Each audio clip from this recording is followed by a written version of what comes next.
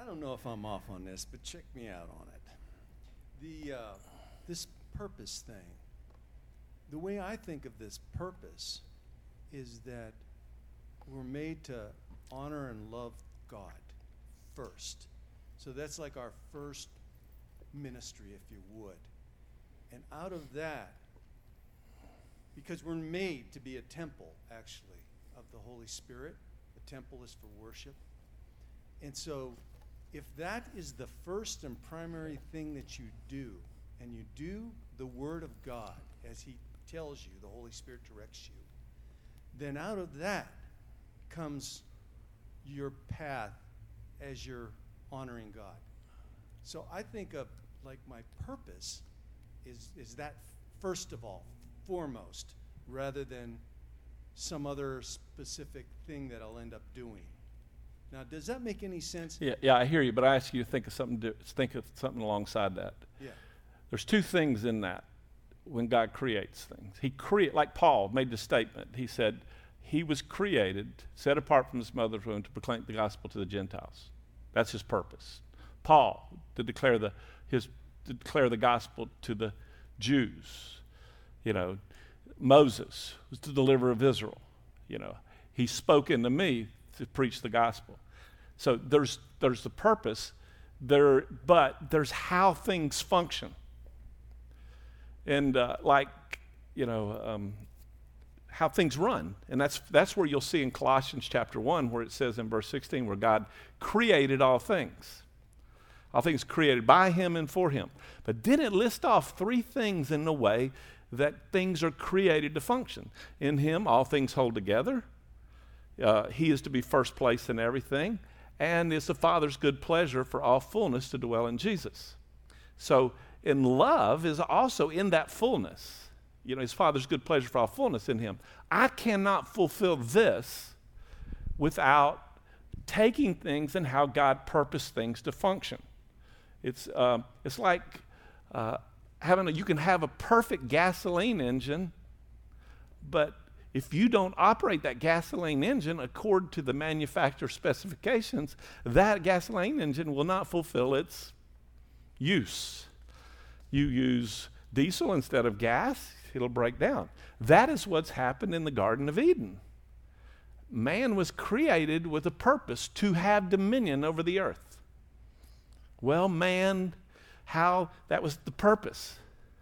Well, man was created to eat from the tree of life, which was Jesus, what you're talking about. But instead, they got diverted to try to exercise that authority by going to the tree of the, quote, knowledge of good and evil, and it brought death into all of this. Does that make sense? Yeah, it does. And I think about the Hebrews in the wilderness and going this circuitous route rather than getting across in 2 weeks' time or whatever, because there was disobedience and because they lacked that, kind of cleaving to the Father and just listening to him. And then I think of Solomon, who had great purpose.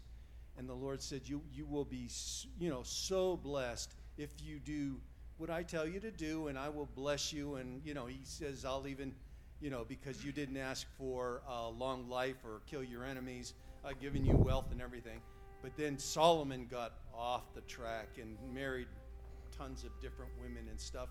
And so he didn't get to where God wanted him to get in a certain way.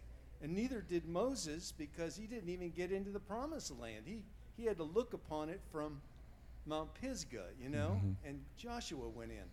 So so that's where my mind was kind of and think about it. You brought up children of Israel. What was the purpose of children of Israel to go where? To the promised land. Promised land.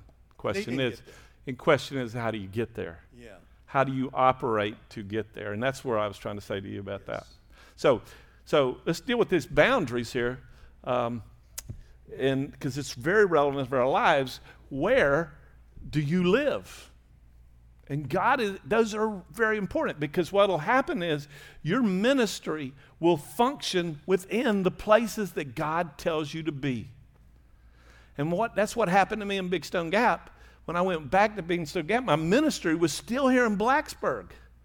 But I get out here in Big Stone Gap wandering around in the wilderness, and y'all, that's when I was going. I'm preaching the gospel, and literally, I'm serious, y'all. The words would come out of my mouth, and it felt like they were hitting me on the top of my shoes. You know, and so, but because there's no resources there. And so in that place. And let's go on, because let me show you some of these things. Go to Matthew chapter 15, verse 23. No, I'll tell you before we go to that one. Go to 2 Corinthians chapter 10. And then we'll go to Matthew 10. 2 Corinthians chapter 10, verse 13 through 15.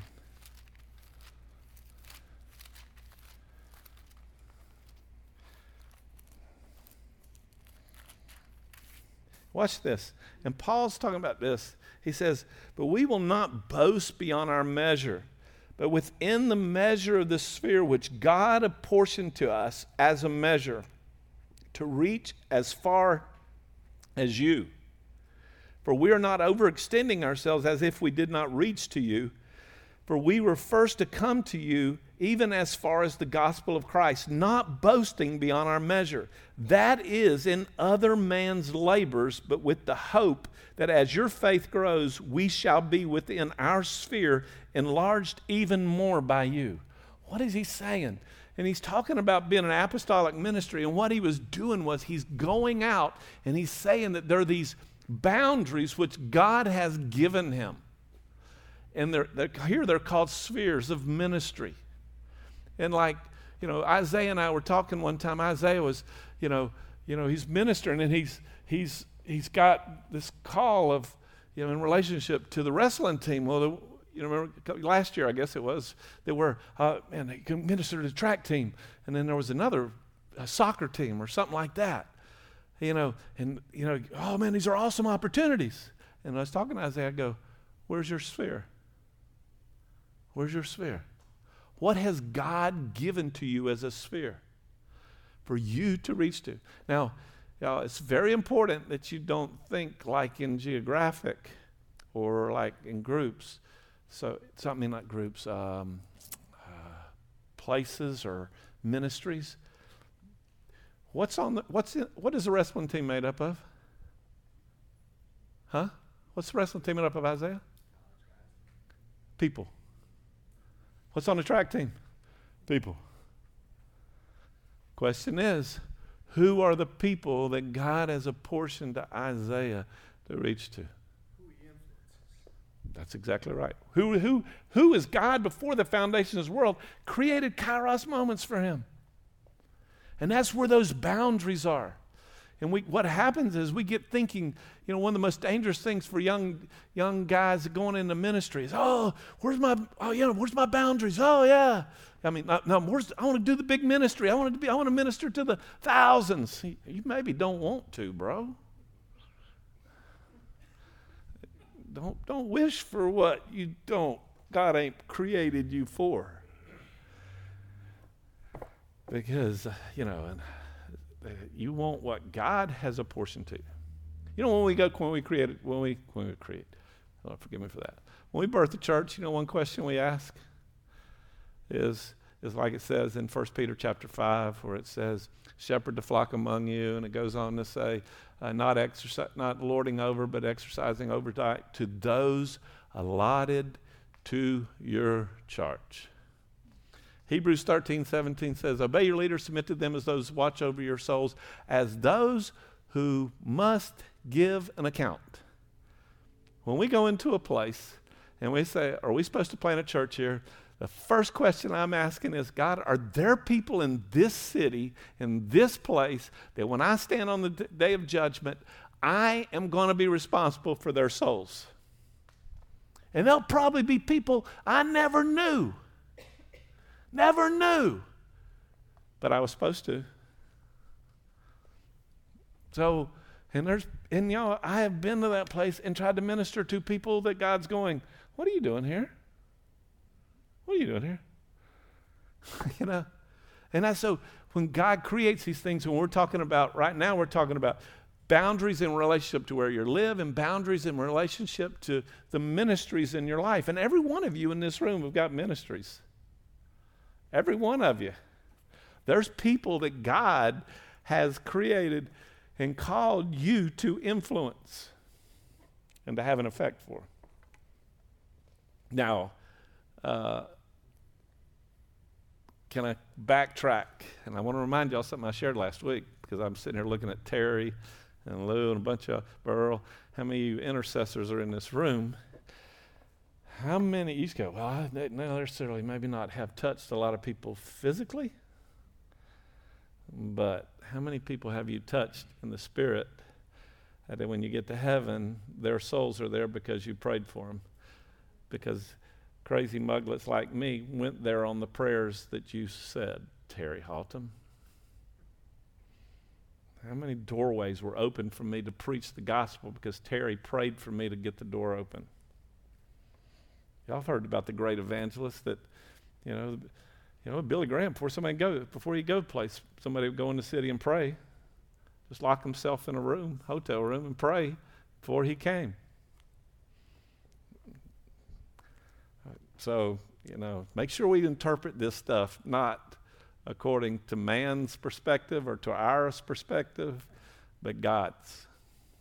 And so when we talk about these boundaries of habitation and boundaries of ministry,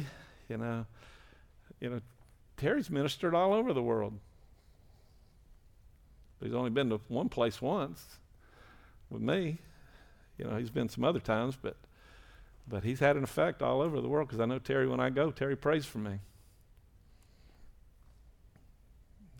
So, sorry about that commercial. But look with me in Matthew 15 and understand how powerful this can be. In fact, Jesus was hardcore in relationship to understanding the boundaries in his life. And notice this in verse 21, Jesus went away from there and withdrew into the district of Tyre and Sidon. And behold, a Canaanite woman came out from the region and began to cry out, saying, have mercy on me, O Lord, Son of David. My daughter is cruelly demon-possessed. But he did not answer her a word. And his disciples came out and sent him, keep asking him, send her away, for she is shouting out after us. And he said, I was sent only to the lost sheep of the house of Israel. So Jesus is saying his sphere of ministry was only to where? The lost sheep of the house of Israel. He did not try to minister to the Gentiles. But she came and began to bow down before me, saying, Lord, help me. And he answered, it's not good to take the children's bread and throw it to dogs. She said, yes, Lord, but even the dogs feed the crumbs which fall from their master's table.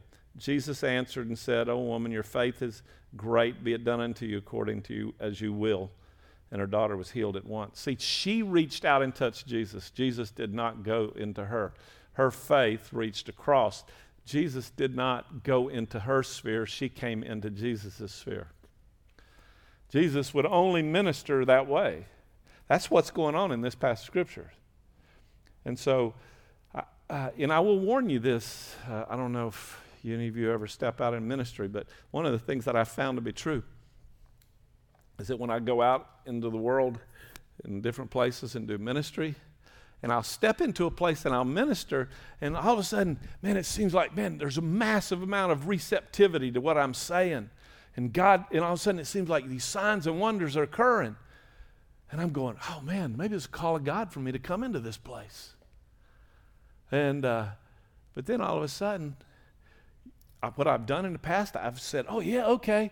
And so I go there, and then when I get there, it's ugly. And what God showed me was it's sort of like the battle of the bulge. The normal thing is when you're dealing with forces, there's forces are evenly, there's resistance like this. And what I found in ministry is what Satan will do is he'll give way in his resistance. And so you start stepping out into it, and then guess what he does? He cuts you off. And that's how you get into a place and get really goofed up. So just because I see big things happening or people invite me to come, I can't tell you how many people invite me to come all over the world, literally. Y'all seen people come wandering through here. Oh, Rick, come. No. when God, and then it's where God's doing a thing. And so anyway, so because you're looking for these boundaries, these spheres which God has apportioned to you to minister into, to speak to. Anyway, you can see in your notes there how Paul was assigned to the Gentiles. Here's an interesting thought for you. Why did Paul end up in jail? Now, if you notice this past scripture where it says that a little three dot, what do we call it, three eyes or whatever. Most of those past scripture there are past scriptures talking about how Paul's ministry was to the Gentiles. You remember where he got put in jail? Where did he get put in jail? Where did he really get? Where did the whole thing fall apart for him? Where? Jerusalem. Jerusalem's where it started. Why? Because he went there, he took a Nazirite vow and started trying to minister to who? The Jews. And if you notice, was that Acts 20, the disciples said to Paul, don't go to Jerusalem. It says by the Spirit, they kept entreating him, don't go to Jerusalem.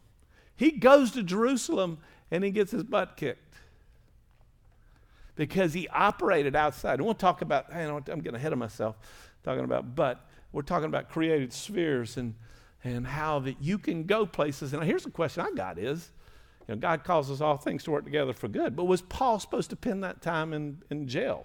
He could have wrote those letters from Corinth to Philippi not in jail. He could have wrote them that way. There's a whole question to ask. I'm not saying that's the answer, but there's a question to ask. Because I know without a shadow of a doubt, the Spirit of God, by the Spirit, he was being told not to go to Jerusalem.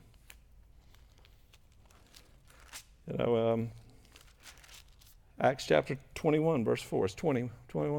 Looking up disciples, we stayed there 7 days. They kept telling Paul through the Spirit not to set foot in Jerusalem. Tom Burby, in 2001, Bud died, my brother died, and I'm going, my dad's saying, come to Florida and get involved in the business. Bud died. You need to deal with this stuff. You need to run this. The guy who was like a father in the faith to me, Mickey Evans, where Robbie and them came out of, said, Rick, come down here and do ministry training and leadership training. Come on. So Paul and I go down there to look for a house. Burby and Akers up here are praying, and they go, Rick, don't go. Don't go. Don't go. And once in my life, I listened to you, Burby. I'll have to keep that in mind. Write that down, please. I didn't go. Right after I decided, okay, I'm not going to go, that picture out there in the foyer, y'all, God spoke to me and gave me a vision and showed me him taking a survey stake and driving it in the ground, just slamming it in the ground and says, behold, I've given you authority in this region. So I said, okay, I'm here. And that's right before when we bought this, I think we bought this building, and we started ministering here. So God given us, saying the sphere, and so operating in that sphere. Go with me to Job chapter 1. Here's an interesting thing. We're talking about boundaries. Realize that there are boundaries in the spiritual realm. The spiritual realm has boundaries in which they can function and operate. And I hurriedly speak these things. In Job chapter 1, Book of Job is one of the misunderstood books, I believe, in the Bible, but also at the same time, it's one of the most comprehensive books in the Bible. You all know where Satan has come. The whole deal about the first part in verses 3 through 5. You got the whole thing with the sons and Job's heart and all that kind of stuff. But verse 6, now there was a day when the sons of God came to present themselves before the Lord. Sons of God there, y'all, are demonic beings. There's angels, they're demonic beings. I don't have time to show you that, but those were literally the ones that are in authority under Satan. And Satan also came among them.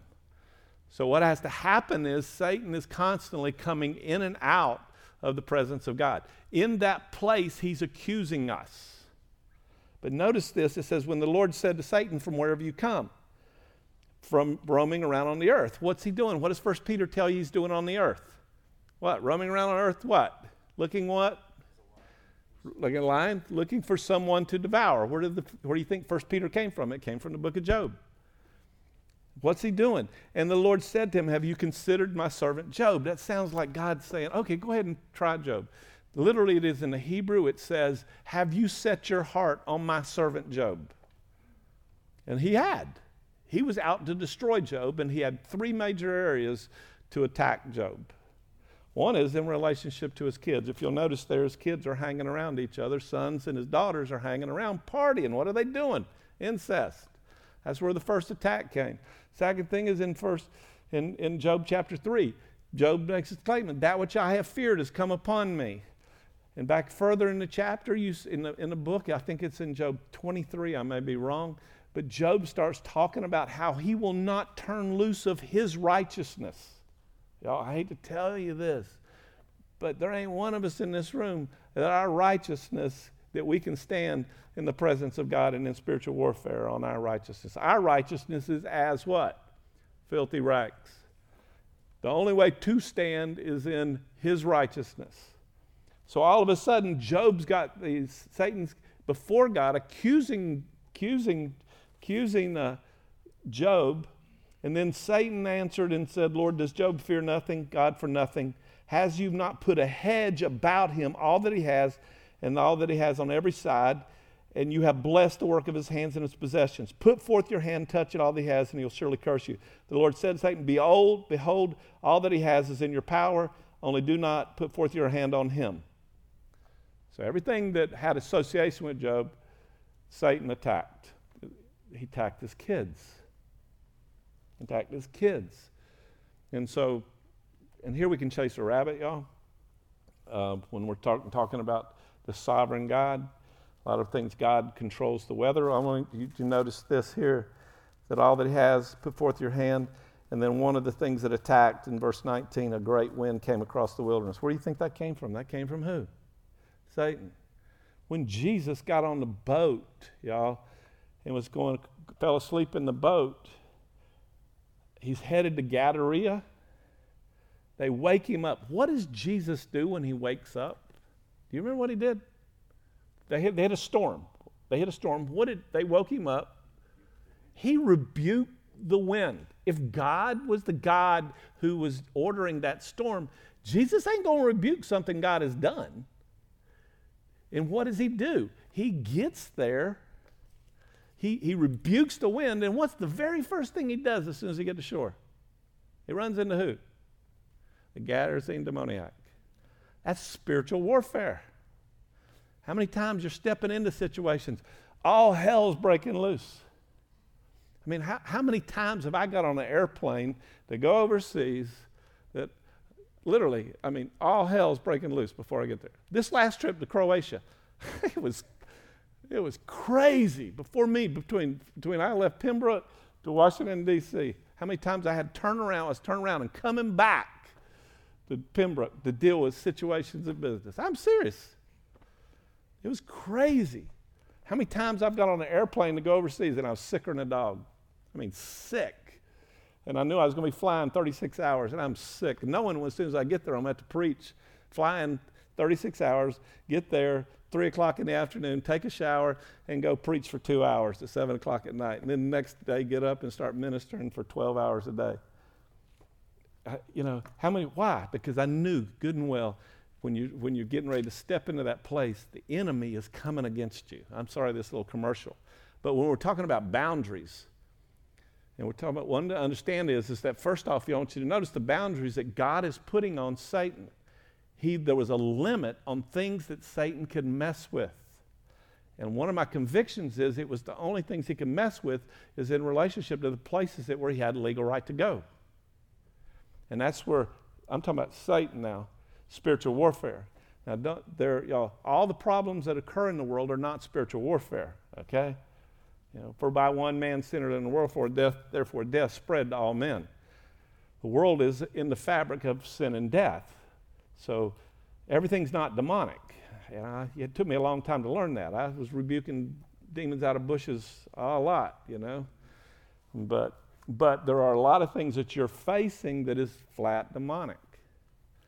And you want to go, okay, God. In fact, there's some things I'm facing right now. I'm going, God, what is going on? And I've been praying for wisdom to go, what's going on in these things? What's happening? So, because there are boundaries in the spiritual realm. In Daniel chapter 10, verse 10, that's where you see boundaries in relationship to the ruler. The prince of Greece was withstanding, not prince of Greece, prince of Persia was hindering an angel of the Lord from coming to Daniel when he had prayed for 21 days. Prince of Greece was about to come. Look at John chapter 11. Notice this one. Where Jesus is saying something. Where I'm talking about boundaries. There are these boundaries that just withhold the sovereign God is operating in to limit the effects of the powers of darkness. Or if not, we'd be flat wiped out. There ain't no ifs, ands, or buts about it. Satan doesn't eat your lunch and kill you quicker than anything. But the sovereign God says, nah. And in Matthew chapter 10, not Matthew, where did I say go? John chapter 11. Remember here, Lazarus is sick, he's died at this time. Let me get there, I'm sorry. And in verse 8, Jesus, he said to the disciples, let's go to Judea again. The disciples said to him, Rabbi, the Jews were just seeking to stone you. You're going there again? Jesus answered, are there not 12 hours in the day? If anyone walks in the day, he does not stumble because he sees the light of this world. But if anyone walks in the night, he stumbles. See, one of the things is when you're walking in the light of God's presence, there's not a place of stumbling. So when you're hearing the Lord to go places. I remember back, God told me to go to Serbia. Well, when we were going to take group interns to Serbia. Well, just so happened, that's when a bunch of junk that happened over there, and Serbs didn't like Americans too well. So I said, okay, no interns go to Serbia. They all go to Macedonia. I went because I knew that God told me to go there. So I go. Or not too long ago when God told me to go to Beirut, when ISIS things were ramping up there. God said, go to Beirut. I felt like I was walking in the light. There was no cause for stumbling. But I want to say this, y'all. Remember, like I said, there's boundaries, limits to the enemy. There are times that things, just because you go places does not mean it all gets peachy. Though I walk through the valley of the shadow of death. Well, God, don't let me through the valley of the shadow of death. He'll prepare a table for you in the presence of your enemies.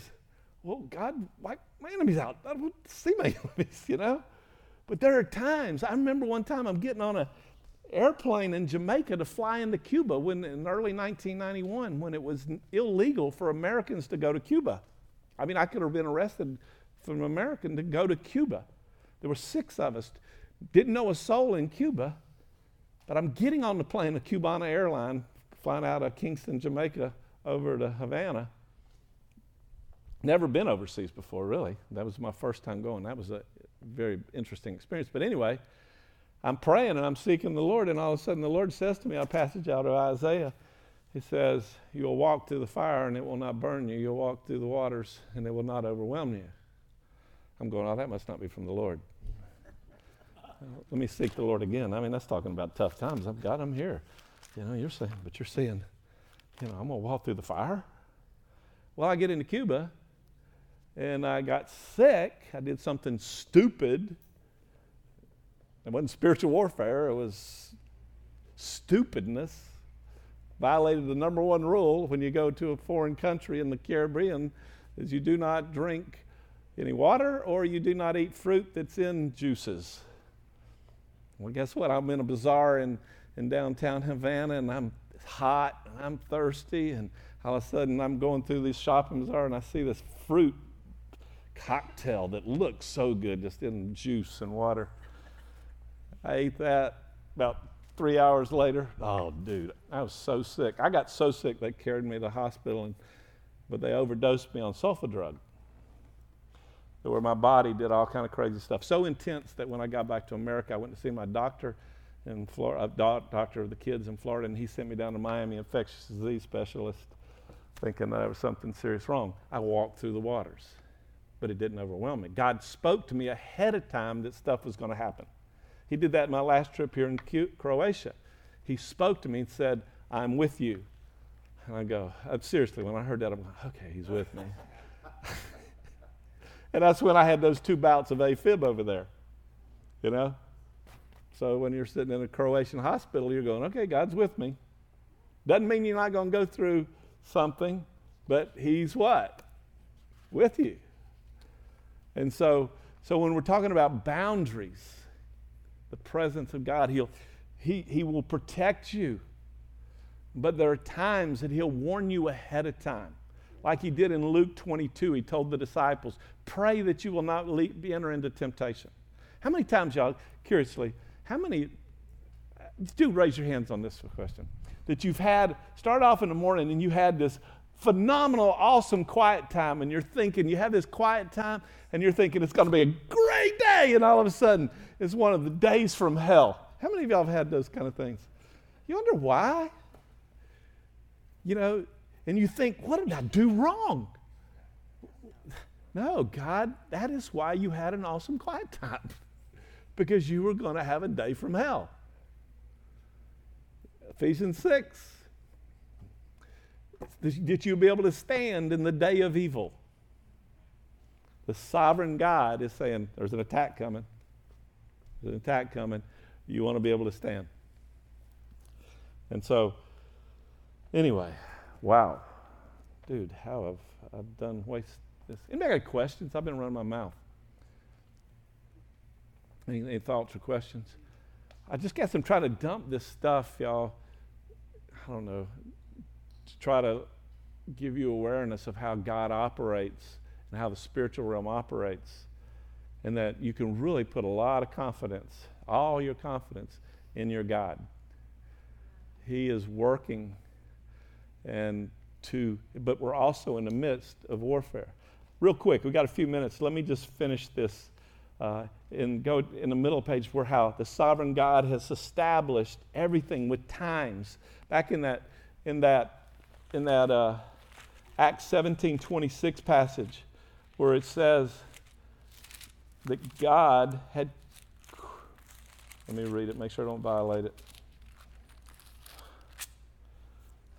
He made from one every nation of mankind to live on the face of the earth, having determined their appointed times. Now, y'all, there are 2 types. You see on your notes there are 2 types of Greek words, and y'all have already probably heard me say this before, but there's 2 types of time. Chronos is seconds, minutes, hours, days. There's an appointed time for every event under the sun. Is that there's a chronos time.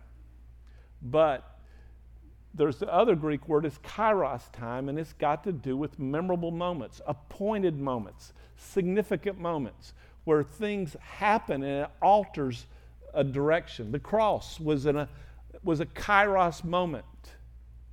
And those moments, y'all, that's when it says they're appointed times, that is kairos.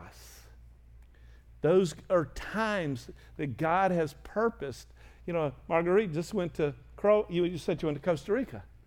Well, I bet you when you start thinking about the last period of time you were both in California and in Costa Rica, there were these crazy moments where you had with people. And you may not see them the rest of your time on the earth, but all of a sudden, when you get to heaven, you'll hear, or on Facebook, you'll find that the effect that you had on that person's life. I just had one of those the other day on Facebook the other day. Out of the blue, this girl that I have not seen, I bet you, for 20 years. Tiffany Burig, who's not Burig. It's Heather's Burig's sister. And she put on Facebook sharing how that she's teaching a group of ladies, young girls now, she's discipling a group of young ladies, and how she remembered a couple of verses, how I shared with them back when she was a youth at CFO. Kairos moment. It happened and it had an effect in her life, all of a sudden it affected another person's life. And so that's what I said, either you wait till you get to heaven to get there or you read it on Facebook, so like I say. So pay attention to these Kairos moments. And I want to say this, y'all, just share something with you about this. What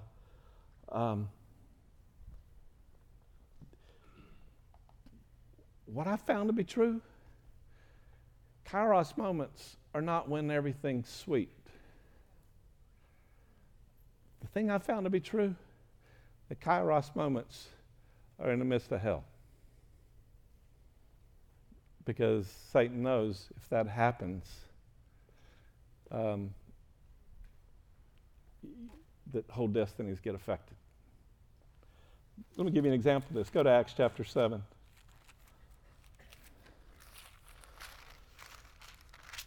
I'm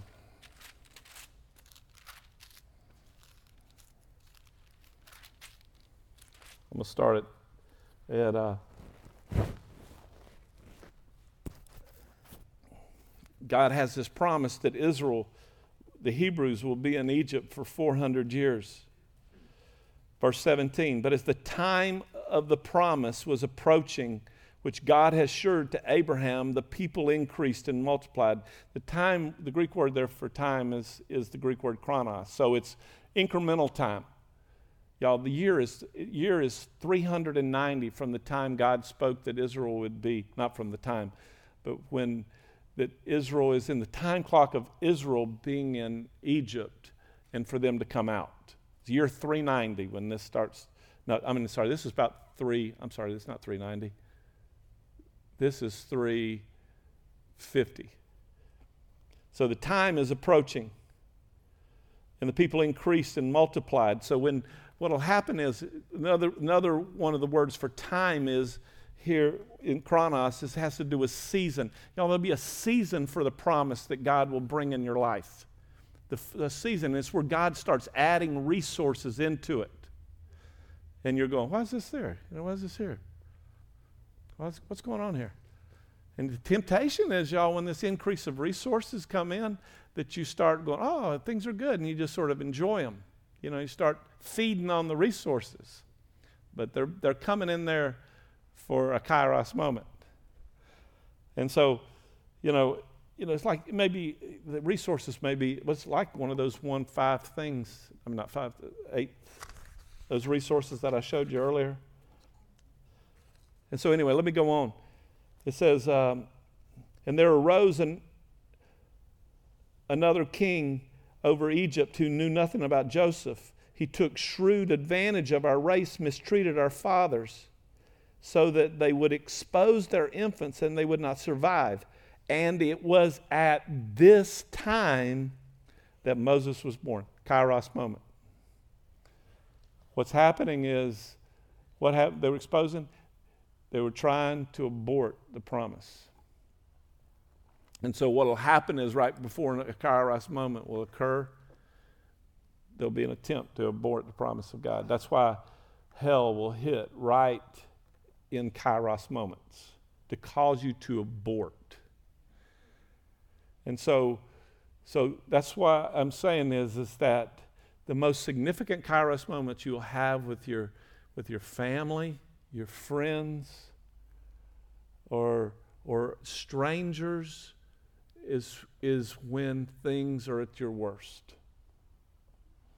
because you're probably facing a storm from hell trying to abort a kairos purpose existence to occur. And if you start thinking back in your life, you can probably think about the significant kairos moments that were in your life, where, I'm thinking of it this way, the significant hell moments in your life. And the question I got for you is, those significant hell moments in your life, were there kairos moments in the midst of them? Were there kairos moments in the midst of them? Where you were going to have the opportunity to alter the very course of other people's lives by some action. It was one of these things here that God had created before the foundations of the world. So you look for those kairos moments to affect. And so it's time to close shop. I could say a whole bunch more about time. But the sovereign God has created everything with purpose, time, boundaries. And one thing I want to speak about authority. Will? Epochs. That's got to do with that gets created. It's either chronos or kairos most of the time, or it can be age. It gets translated one of those three words in the New Testament. I was going to say an epoch is a span of time. I mean, epic represents a span of time. Yeah, in the English. Yeah. It gets translated in the Greek. It'll come when you see epochs. I say epochs or epics. It's most of the time I look at it, it's either one of those three things. It's kairos, chronos, or age. So can be, yeah. When in English. In English. I just want to speak this real quick, if it's okay. So next week we can start on another section. But I also want you to realize that you've got authority that God has given you to fulfill all of this that we've talked about. Notice in your notes there are these different spheres of authority, 6 different spheres of authority: individual, family, relationships, church, governments, and spiritual authority. All you and I have to fulfill these things. So, because you could never fulfill destiny without the authority to do it. So anyway, any questions or thoughts? Sorry I dumped on y'all. While I have it, I was thinking earlier we were talking about the sphere, and Paul was speaking about the sphere in which we boast. Sphere, S-P-H, right. Yeah. And I guess my question, and I kind of came up with this epic, though, is sometimes the sphere in which God has allowed us to operate from has seasons. That there's a season where you're allowed and given authority to operate or to do God's will in a certain area, but then that season can come to a close and it changes and it will become somewhere else as one of the steps. I suppose my question is, like,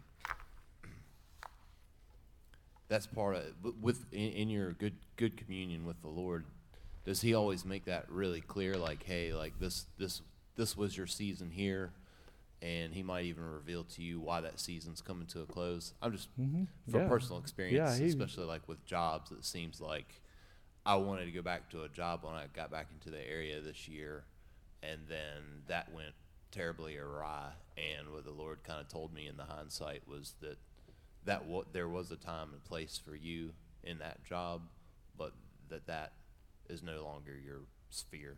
As I'm thinking now, I just wanted to thank you for clarifying that. Most definitely. It's a good point. That's a good point. Anybody else got a question or comment? You know, it's kind of, Burl?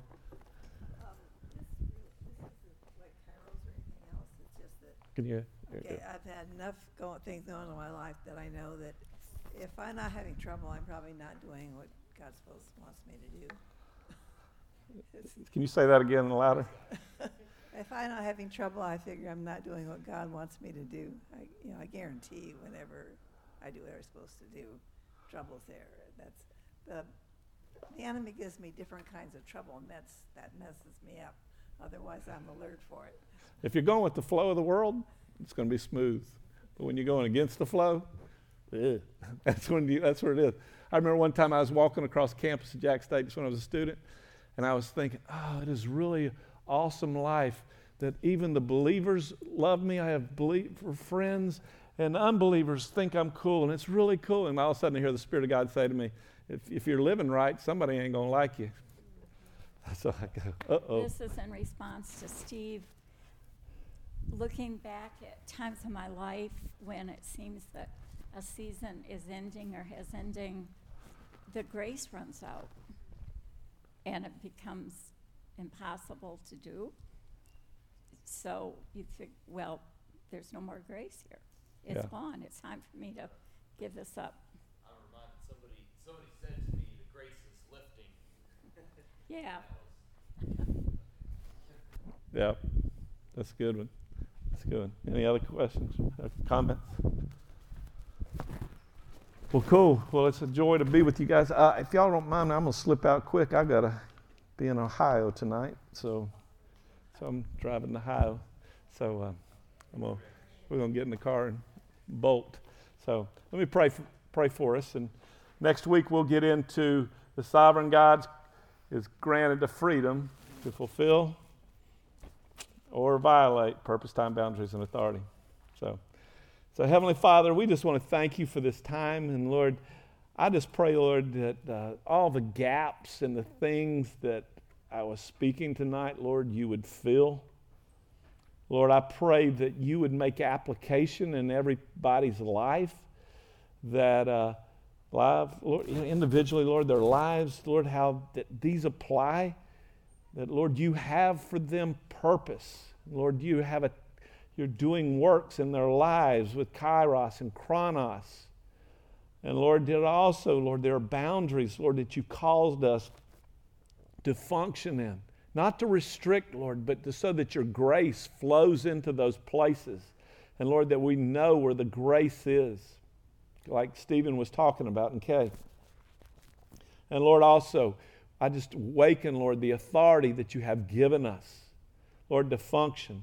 And Lord, that we would take heart to this authority, that we would not lay it down, but Lord, that we would realize you're calling us to function in this authority, to build up, to strengthen, to serve, Lord, to protect.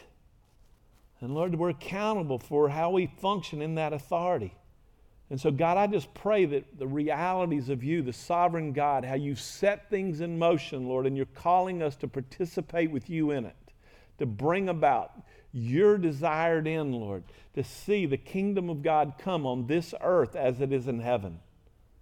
And Lord, I want to thank you for the men and women in this place and how they've walked with you, God.